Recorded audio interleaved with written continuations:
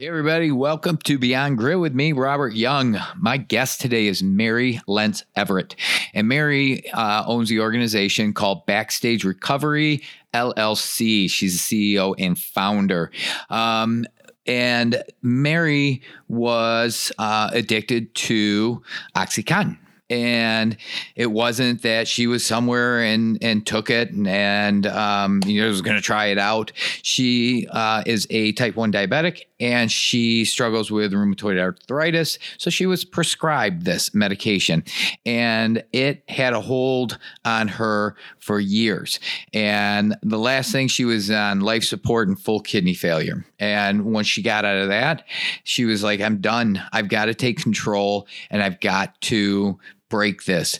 And, she took the steps to break it and break the cycle. And from there, she started these organizations, which is very unique take on it. And she does have a very unique take and very informative story that to where she is today. So sit back. It's a really good story, and you'll learn a lot from this episode. And give yourself a hot cup of coffee, sit back, and enjoy the show.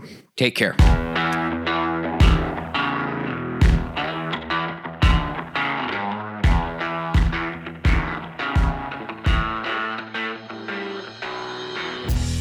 Hey, Mary, how are you? Hey, how are you? Thank you so much for having me today. I'm so excited to talk to you. So Mary Lentz Everett is joining me today, and she runs Backstage Recovery, LLC. And tell the audience a little bit about what that is and what you do.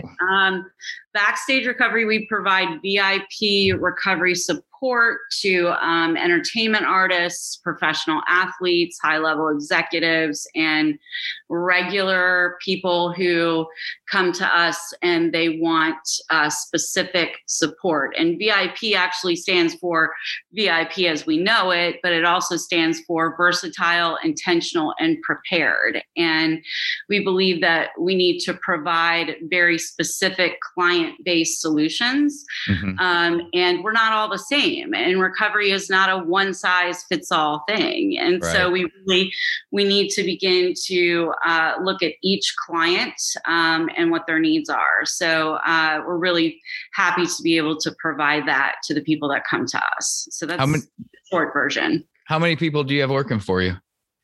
How many people do I have working for me? Yep. I've got sober companions, personal assistant. I have a social media person that works for me. So we've got all kinds of people working for us. And you can do this nationwide. I can do this globally. Yeah. Yep. It's so nice, the power of Zoom and internet and all that you can reach out. Do you do a lot on Zoom, or do you do a lot more face-to-face and go and meet people?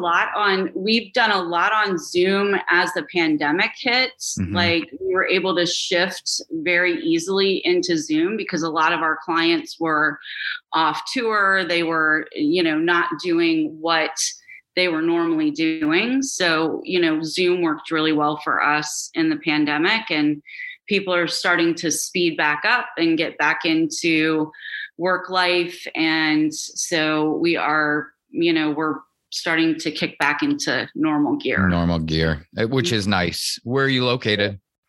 We're based out of Virginia Beach, Virginia. So we're on the East Coast. Okay. Did you grow up over there? I did. Well, kind of. I'm a Chicago transplant native. That's where I went to high school and junior high, and then went to college in Birmingham, Alabama. Got my graduate degree in Virginia Beach, Virginia, and have been here since. Okay. You're like, I was all over the place. I'm all over the place. Do you like living there? I do. Okay. I do. My kids I've got one daughter that just graduated from high school and is going to Clemson. And then another one that is a sophomore. So as soon as she graduates, I may relocate at that time. But right now I'm East Coast based while she finishes high school. Okay. All right. Where do you want to relocate to? What's on your radar? My radar is, I don't know, New York City or LA, maybe. Oh, yeah. So, West Coast, maybe. Yeah. Okay. So, yeah. I like it out West. I love visiting New York. Love it. I love the city. Than I am an LA girl. I'm not a huge LA girl, but we'll see what happens. So I'm open. Good. Did you, so you grew up in Chicago, and I grew up in Michigan. So I was just over the other side of the lake, where it was good. I've been down here in the Charlotte area for almost 11 years. I love it in the South. Yeah. Charlotte's awesome. Charlotte's really cool. So you've got your Backstage Recovery program. What led you there to start this? Well, I entered recovery almost 4 years ago, and what led me to recovery was a full crash in my life. I ended up 7 days on life support for full kidney failure. I'm a type 1 diabetic, and I was prescribed opiates, and I had a serious opioid addiction. They were doctor prescribed. So I'm part of the national, epidemic. The Hulu Dope Sick show is on right now. Okay. I was part of that. I'm part of that community of people, and I was prescribed fentanyl, oxycodone, OxyContin, Klonopin, all at the same time, by the way. Wow. What would they prescribe that to you for? For pain, for rheumatoid arthritis, for diabetic neuropathy, for all kinds of things that I was going through at the time. Okay. And I was so whacked out that I wasn't following my type 1 diabetes, and my kidneys went into full failure, and I ended up on 7 days of life support. And I managed to miraculously survive that. And I came out, and I had a spiritual experience while I was in the hospital that virtually changed my life. And I've never been the same since. Okay. And I woke up from that and said, I am an addict and I need help immediately. And I had a sponsor before I left the hospital, and I hit the ground running when I got back. I am one of the rare people who has not been to rehab. And as I send people to rehab, because it's one of the things I do, I'm jealous of that, because rehab is such an awesome time to kind of recenter where you are, take stock of your life, get new tools, and come out of that and hit the ground running. I just went to 3 to 4 meetings a day for the first year and did everything I was told to do and hit the ground running. So it was full on, and it was my job. I looked at it like my job. So that's an incredible story. And there are probably so many people out there that are battling this today, that it was brought on by pain medication that was prescribed to them. And I've had countless stories of people that are close friends of mine that battled this. And a lot of times people battle it silently because they don't want to say, I'm addicted to opioids. I'm addicted to this painkiller, because now am I a junkie? I'm not a junkie. But I can't get off of this. And hopefully the more we talk about it and the more we get that message out there, we'll let people know that it's not your fault. You need help. Right. Yeah. And I think that was my biggest thing too, was the shame behind it. Like I'll tell you, I mean, I knew 6 months before I ended up on life support that I had a problem. And I actually went into my doctor sick that summer before I ended up on life support. And I said, how am I going to get off these? Like, I feel like my life, I had no quality of life. I was isolated. I was sleeping most of the time. I was not the mom that I wanted to be. I was not the wife I wanted to be. I had no friends.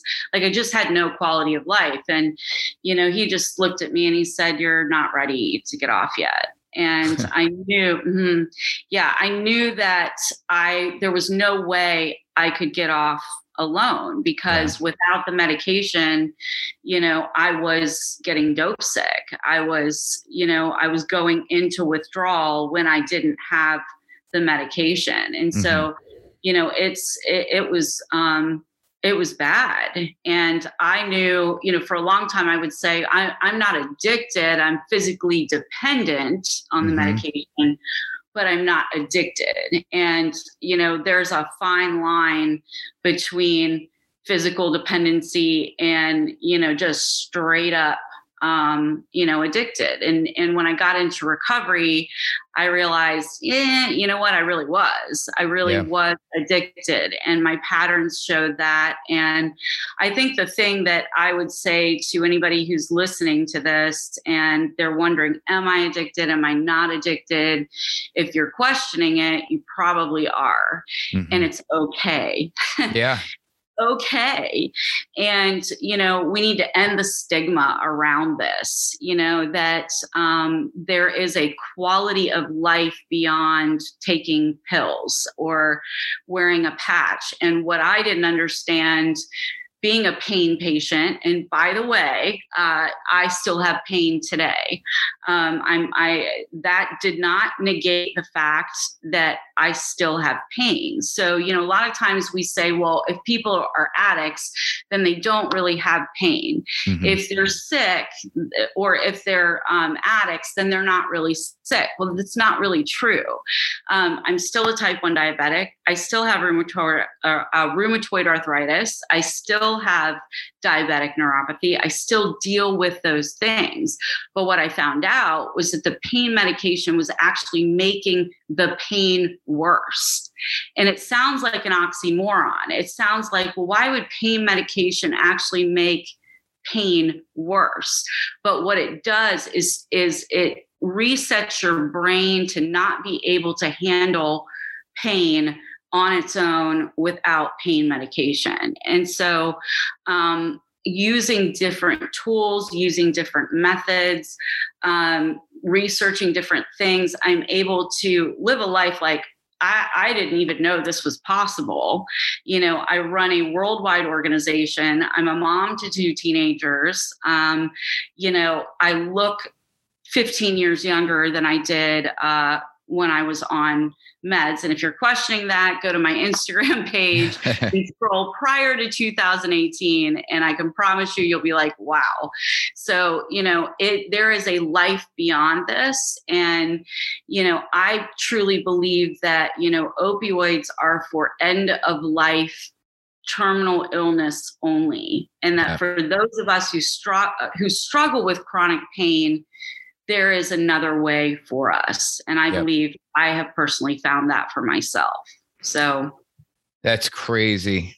Now, when you started your recovery, how did you reach out, or where did you find your support person? What was your avenue? Luckily, at the time, my now ex-husband had 20 years of clean and sober time. And so he was already involved in the AA community. And I went actually as an addict through AA, which I think is hilarious because, I just decided that's where I felt the most comfortable. The principles work the best for me there. So, I kind of knew where to go, and I knew at least where to start. Yep. And, I just had the honesty and the open-mindedness and the willingness and just the sheer desperation that I didn't want to end up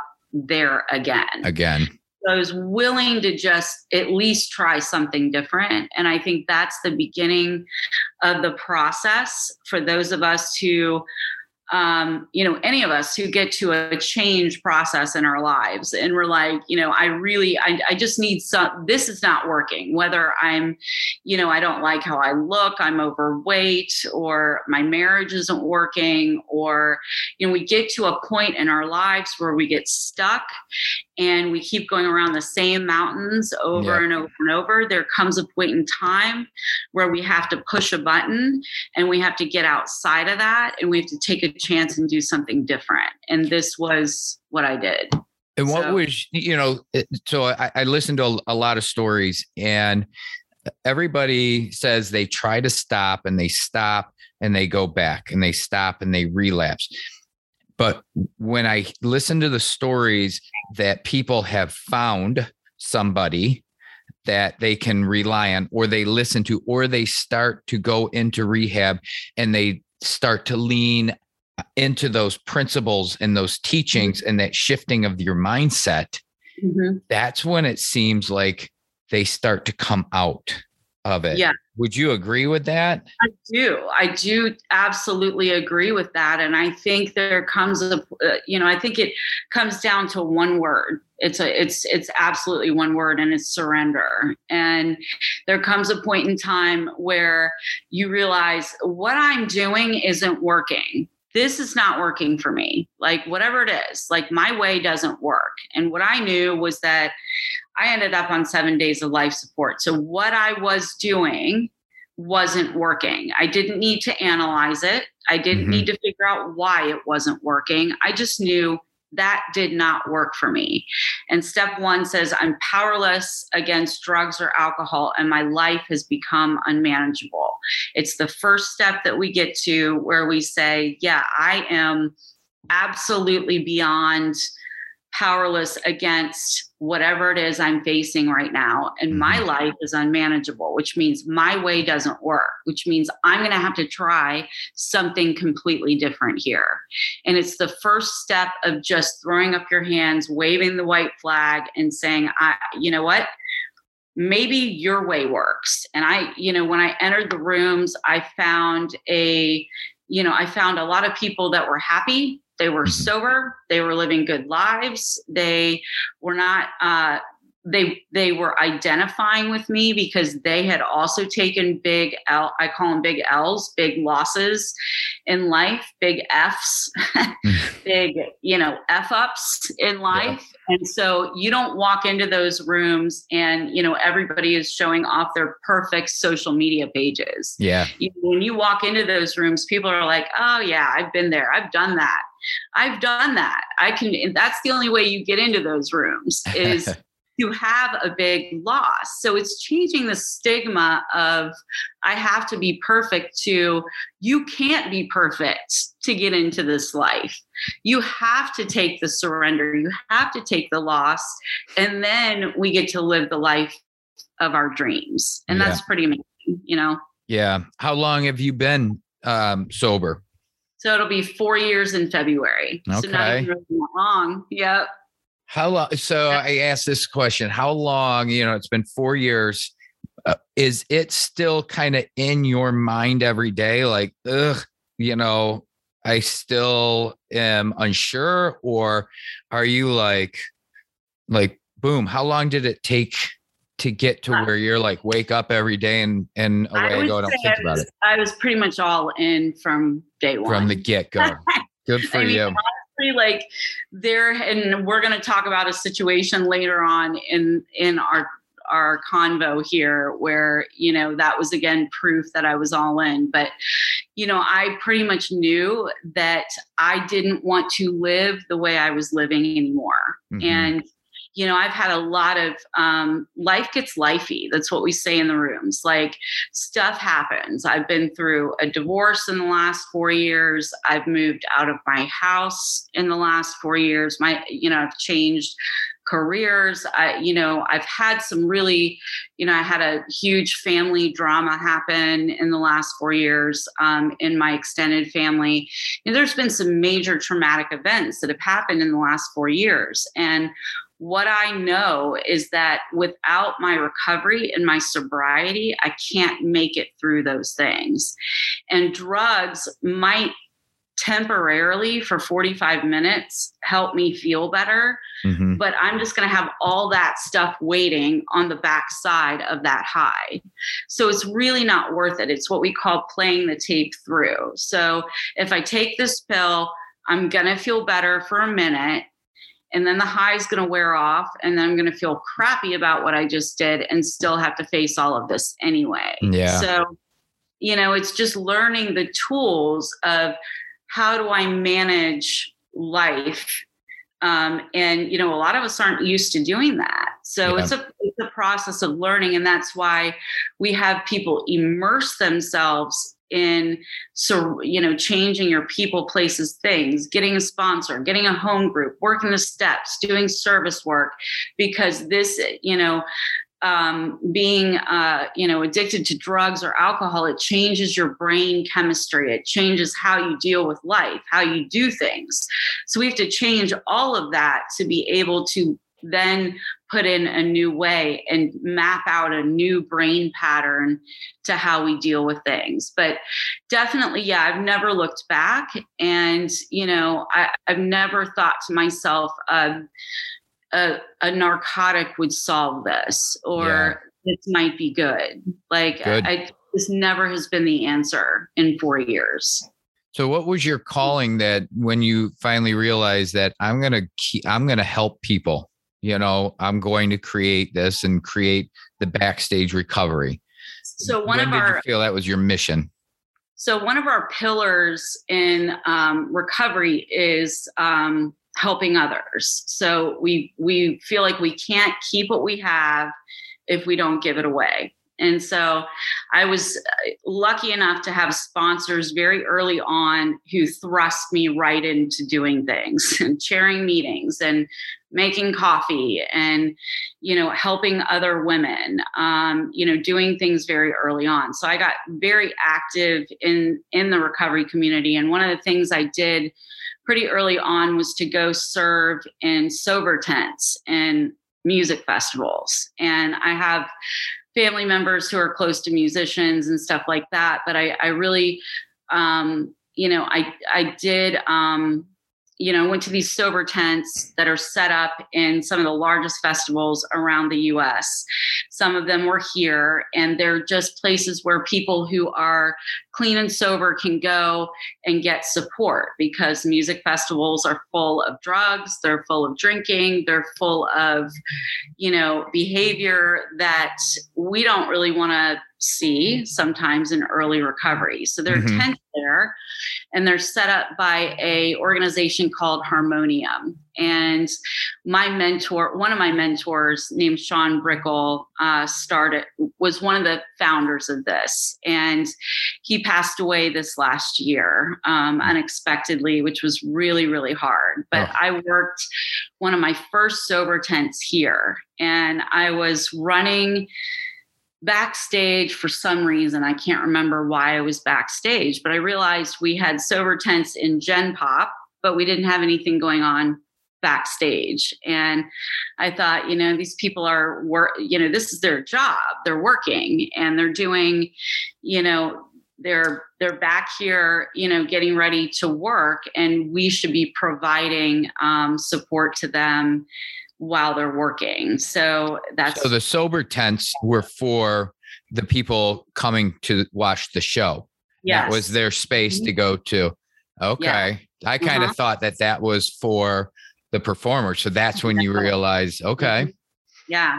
So that was kind of the first idea I had that, and it kind of started, I was at a festival that was in the middle of nowhere, and it was out in a field. And I was talking to a security guard that was guarding like the backstage area, and he actually was in recovery. And I was talking to him about the fact that we were working the sober tent out there, and he was like, man, it would be so cool if we had something back here for us. And it was like the idea just dropped, and it was like Backstage Recovery. And so it was kind of born then, and I LLC'd it a month later and started promoting it. And so, then we added, professional athletes to it, and we added executives to it, and a sober living to it. So it's just kind of expanded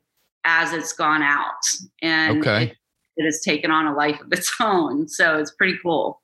Now, going from giving them a safe space, is there now where they're coming and you guys are helping them overcome? So there's a lot of different arms. So we we can do backstage support at festivals, tours, games on set. That's one aspect of it. And that really kind of died during the pandemic because nobody was doing that. So what I was doing a lot of during that time was coaching people one-on-one.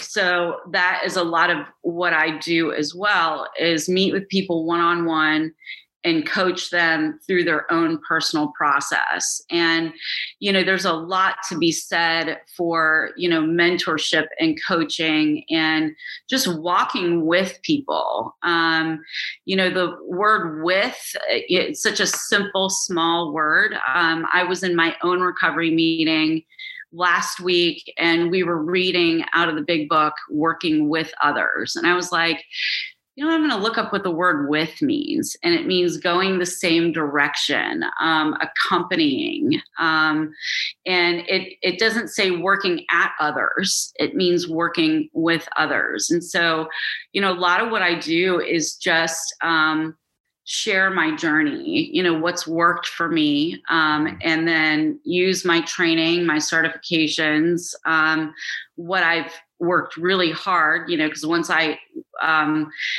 did all of that with Backstage Recovery, I started to get licensed and certified and did a lot of training to be able to know how to coach people. So, that's vital. We don't just launch out and do stuff and have no idea what we're doing. So, so that's kind of critical there. Yeah. But, I think having that knowledge plus the fact that I am a recovered addict, I've been where you've been. Yeah. Is my best qualification. It's the thing that means the most to the people that I work with, because it's great if you've got a therapist or a caseworker out there that loves to work in the field. But if you don't know what this is like, if you don't know what it's like to detox off of a drug or alcohol, if you don't know what it's like to be frightened in early recovery, or the things that frustrate us, or the things that we have to learn, the basic early skills that we have to learn in early recovery, then most of us don't want to hear you talk. Yeah. Most of us aren't going to relate to you very well. So I think that that's the thing people love the most about our conversations, is that it's real, it's raw. It's exactly what it is right now. I'm not really doing anything different with you right now than I would do with a client. Yeah. That I'm sitting across and talking to. So it's that. And then working with families is a big deal as well.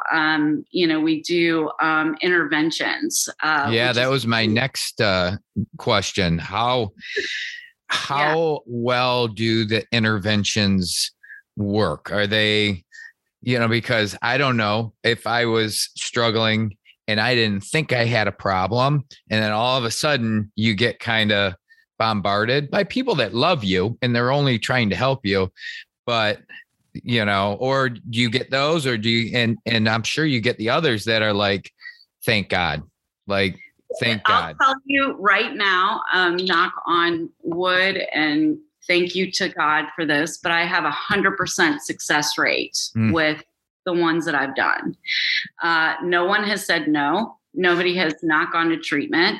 No one has not stayed in treatment. We've had a few people that have, I've wanted them to stay a little bit longer than they've stayed, but they've gone and they've stayed. And the ones that my oldest ones are all now over a year sober. So that's a really big deal. And I would say that the reason why they work is because I was trained to do them the right way. And I was trained by just a phenomenal guy named Ken Seeley. And Ken Seeley is the A&E interventionist. If you watch the show A&E Intervention, he's the guy that, yeah. Okay. And so he's out of Palm Springs, and he has a certified case manager and interventions training. And it's 6 mods, like 6 different months of weekend trainings. And you got to go through all 6 of those and then take a big test.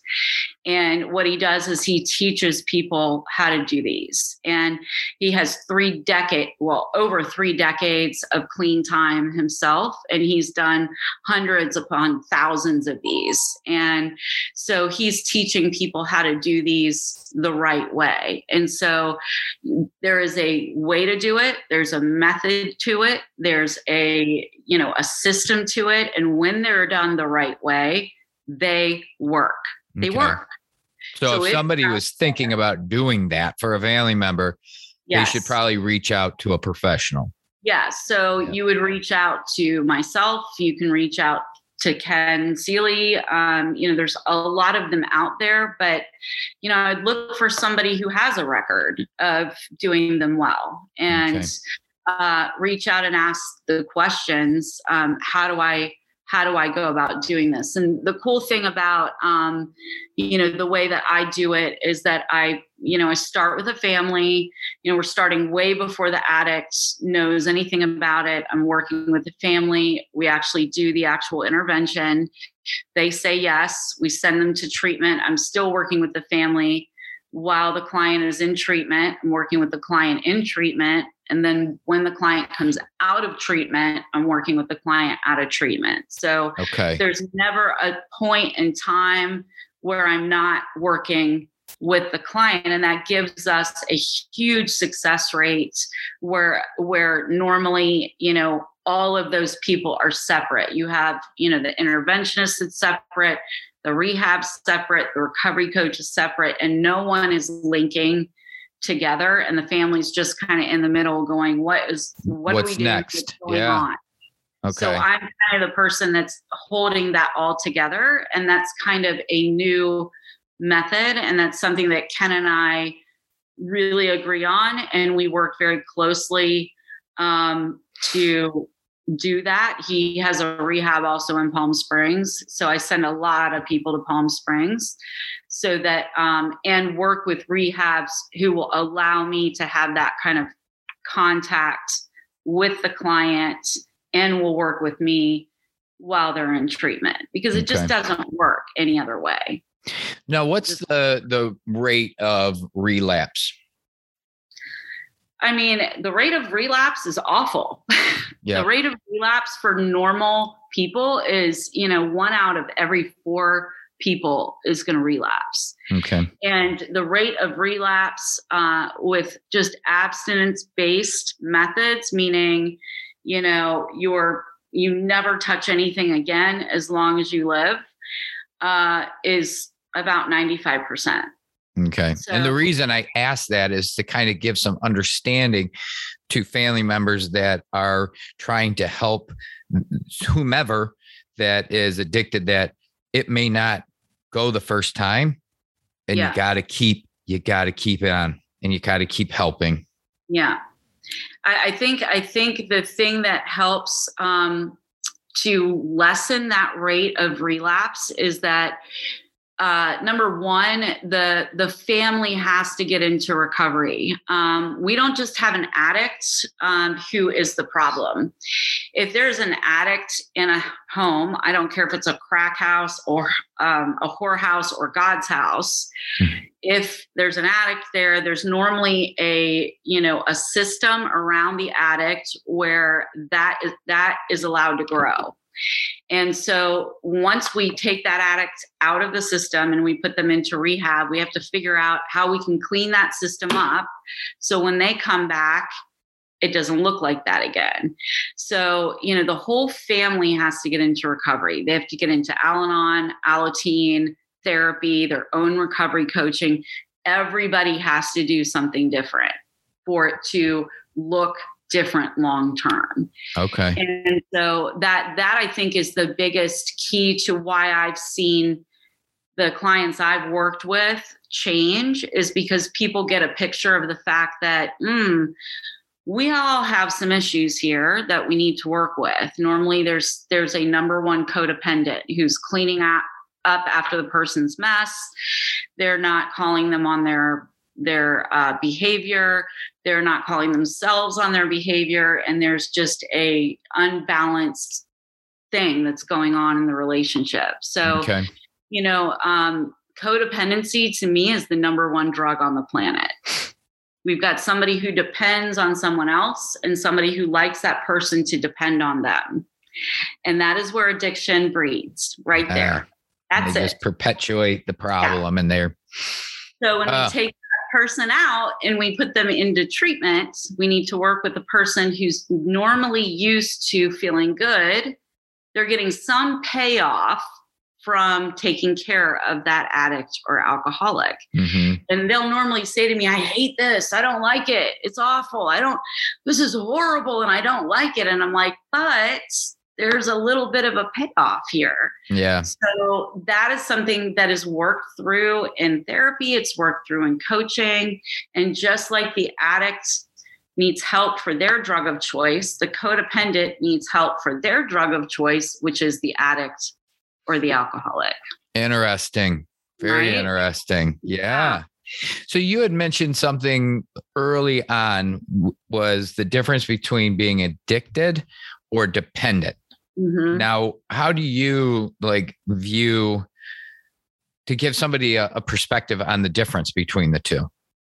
I don't think it matters. I honestly don't. I think it's 6 of one, half a dozen of the other. Okay. I don't think it mattered whether or not I was addicted or dependent. I think all that mattered was what my life looked like. My life was unmanageable. I was sleeping around the clock. I wasn't showering.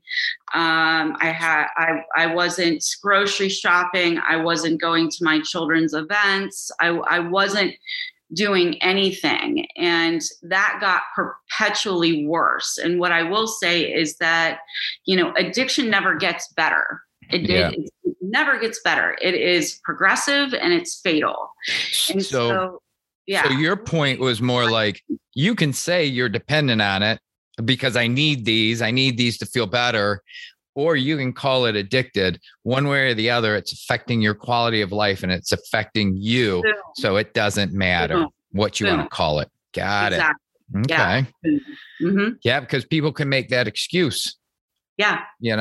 Hey, mine's. And I believed that. I 100% believed I was physically dependent and I wasn't an addict. But my life, the quality of my life was horrific. And I remember a doctor telling my parents, and I've got great respect for this doctor. He is one of the only addiction doctors in this area.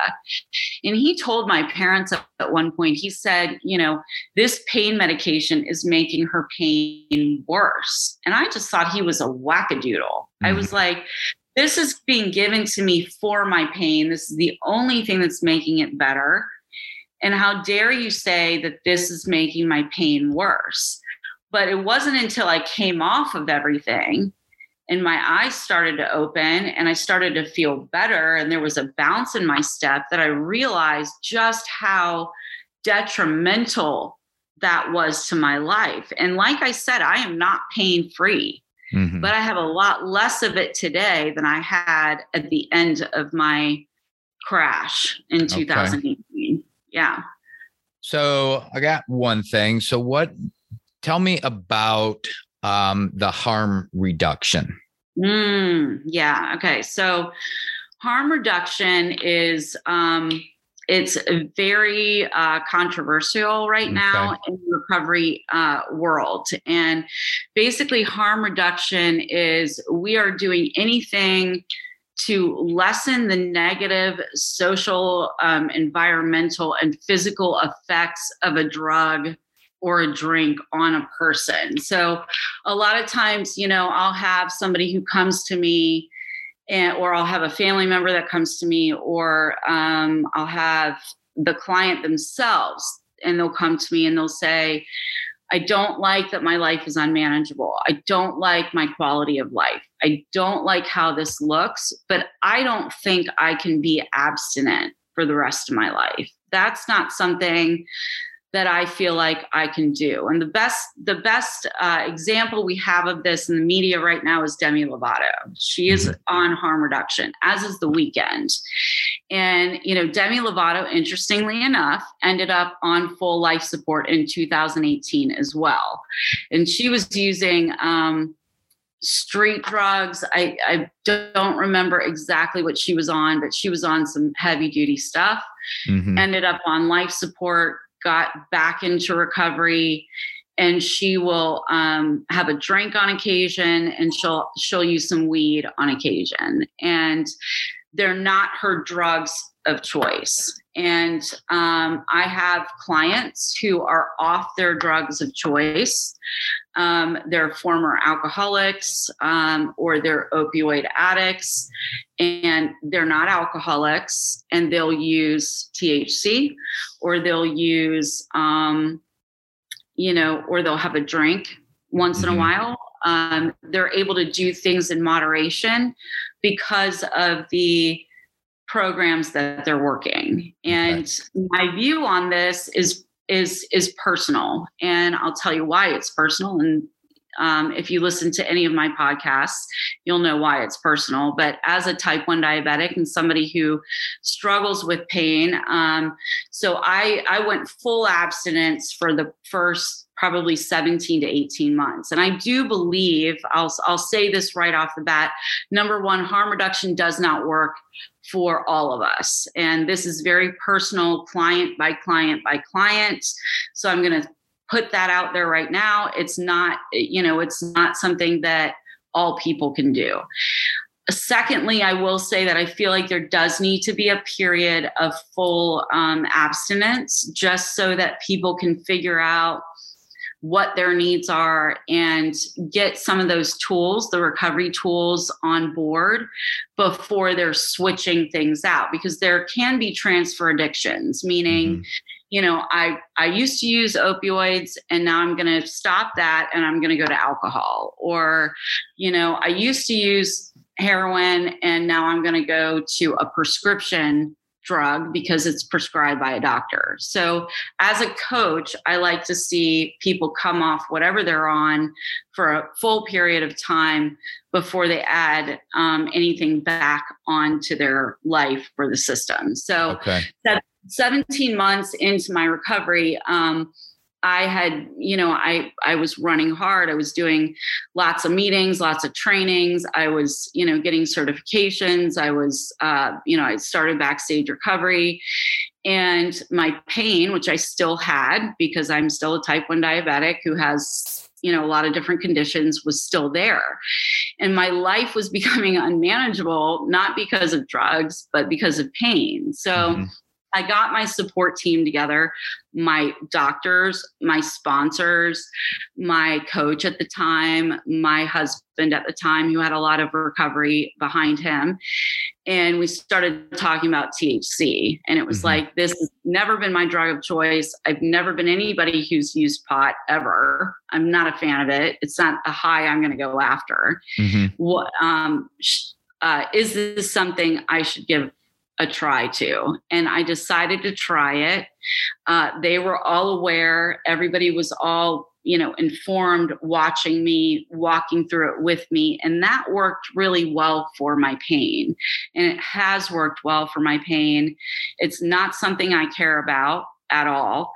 In fact, I don't think I've used any THC in probably about 10 days because I just haven't needed to. Okay. So if I need it, I use it. If I don't need it, I don't use it. But it's not the kind of intense, like when I was using narcotics, it was an intense desire and need. Like, how many pills do I have? Where are my patches? If my purse got stolen, my car got broken into, I was going to hunt you down, find you, and kill you if you stole my stuff. Like, I don't care today. It's not that same, intense level. So harm reduction is literally, the point of it is to get people to a lower level of using. So we have somebody who was on life support, me, not using what they were on, getting their life manageable. And then if there are issues and problems with that particular person, how can we add something to their life that will help that? Or if they feel like they can't be completely abstinent, can they do something in balance? Yeah. Can they do something in balance without going off the rails? And this isn't something that they just go willy-nilly on. It's something that is very much watched by a lot of people. Yeah. And I will say too, like for people that are not, they're not drinkers. Like if you had, if we had an alcoholic, I would never do harm reduction on that person. Like I would never tell, an alcoholic to go start drinking again. Like that's just not going to happen. But if you have somebody who is not a true alcoholic and they're just overusing alcohol, because there's a difference. There's a difference between somebody who is a real alcoholic and somebody who's just overusing alcohol.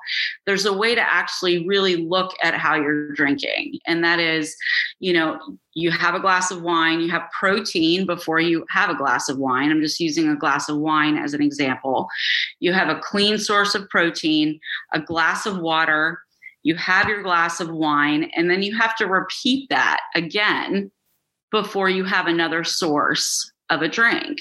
And this keeps people from getting trashed or smashed. And most people don't want to do that. Like most people who are drinking with the idea of I want to get smashed or trashed are not going to follow the harm reduction rules. Right. Yeah. I had to, and this is on a different level, but I smoked, and I know I can never have another one. Like I liked it. And I was kind of like, I'm telling, it's on a lower level, but every day I counted out how many I had. I made sure I never went without them. I always had them with me.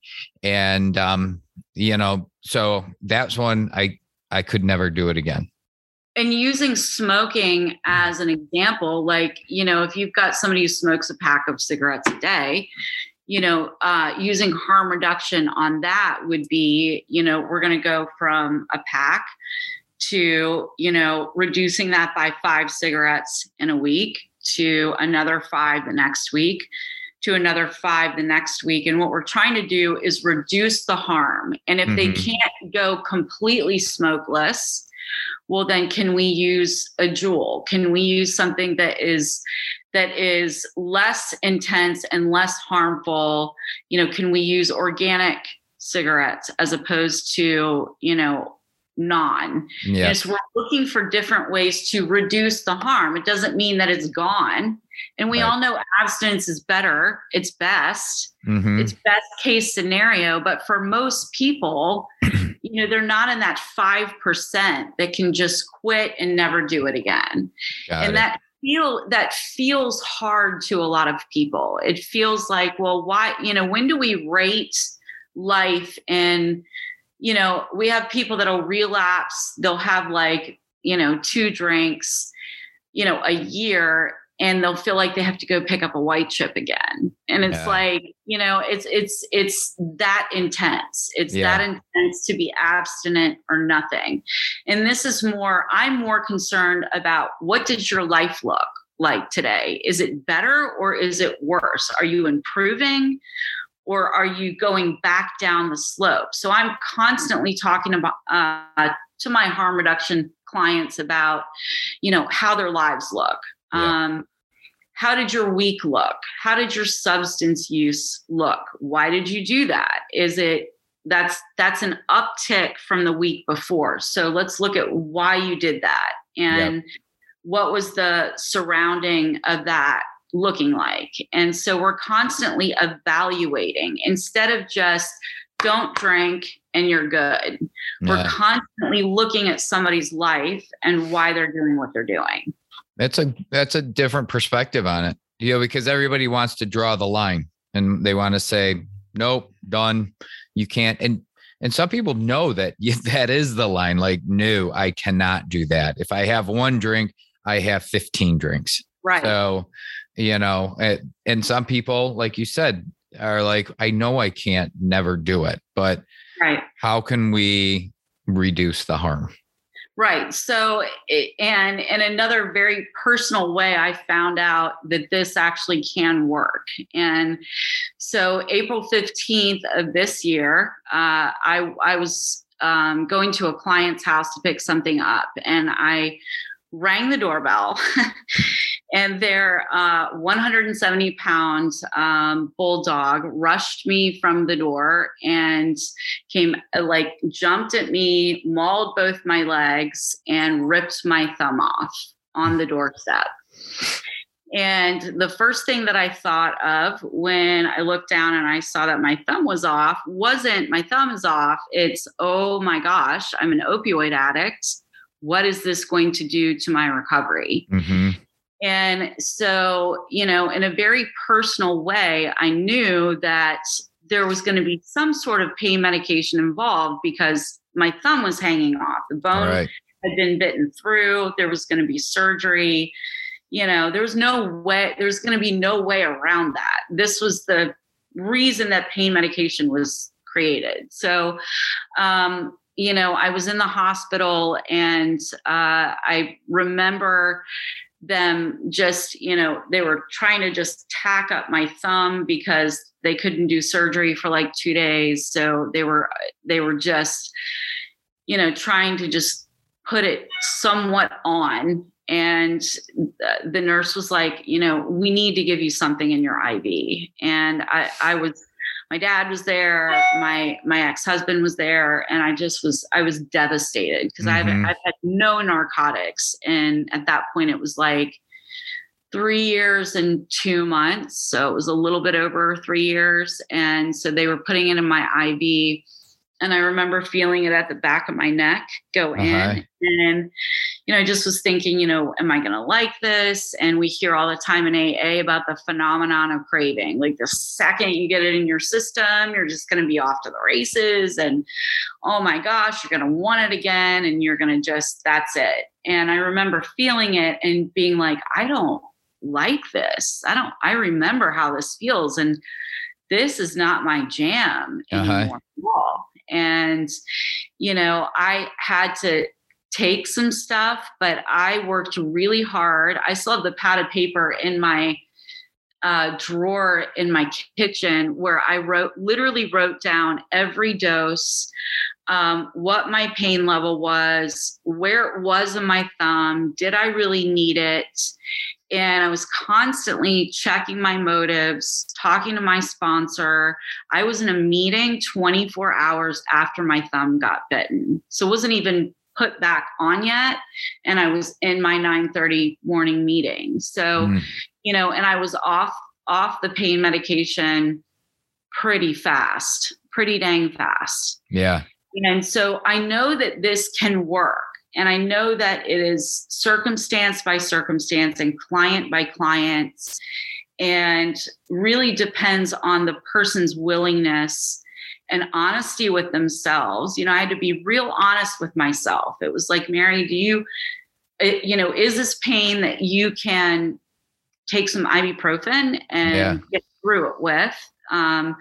Or can you, is this something you really need it for? And I think those are big. Really, yeah, those are big things to really think about, and being honest. And do I really need this? And I never allowed them to give me any of my drugs of choice. Yeah. Like Oxycodone, I was like, no. Anything major, I did not allow them to give me. I didn't allow them to give me anything over like a Norco or a Tylenol 3, anything I knew. And I wasn't taking any more than one of those every 6 hours. So I knew it wouldn't do anything to make me high. Like it just really wasn't going to do much of anything, but to dull the physical pain, which is what it was there for. Yeah. So, that took a lot of work. It took a lot of work to to remap my brain into, this is why I'm taking this, and this is why I'm not taking this, and this is why I need it, and this is when I don't need it. Yeah. And, that takes a lot of support and a lot of remapping your brain. And so there's a series right now on Hulu called Dope Sick, and it's all about the opioid crisis, Big Pharma, the Stackler family who created OxyContin, and the seriousness that we have found ourselves in as a nation over this. And for anybody that's out there that's struggling with this, I mean, number one, my heart goes out to people that are struggling right now, because the struggle is real. It's real. It's powerful. And, I didn't want to live like that. Nobody wants to live like this. Nobody wants to end up an addict. And so love and grace to you today. Like we love you. We're here for you today. And just know that there's hope, and there's a way out. Yeah. And if you want a way out, there's reach one. out. Yeah. Reach out. Yeah. So where do you see yourself, in the future? Where are you looking 5 years from now? You know what? Just wherever God has me, with whoever he has me with. I think that where I am is beyond my wildest dreams right now. So I never could have imagined this at all. I mean, ever could I have imagined that I would be sitting where I'm sitting right now? Like sometimes I'm like, how did I get here? Like, to get to, be in, certified case management, and intervention training this last weekend, and help Ken Seeley, teach students. Like I remember sitting in my chair in my home, fully addicted to drugs, watching that show, watching him.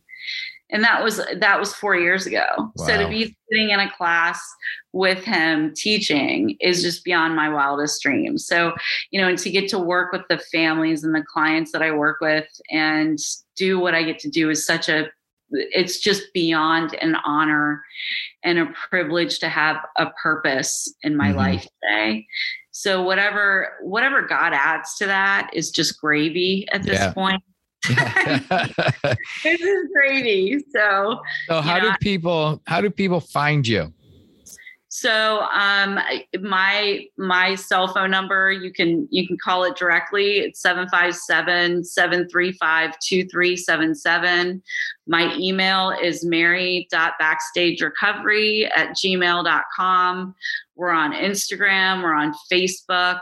And we're kind of all over the place right now. So we're trying to infiltrate a lot of places and just working hard at it. So good for you. Thank you very much. Hey, I appreciate you sitting down and talking to me today. Thank you for having me. It's such an honor to meet you and to spend this hour with you. Very good. Thank you. You're welcome. All right. Bye-bye. Bye. Thank you very much for listening to this episode of Beyond Grit with your host, me, Robert Young. If you've enjoyed today's episode, please subscribe, rate, and review. Tell somebody about it. You can find this podcast on all major podcast platforms, and be sure to tune in every Wednesday for another exciting success story of somebody going beyond grit. Until then, take care.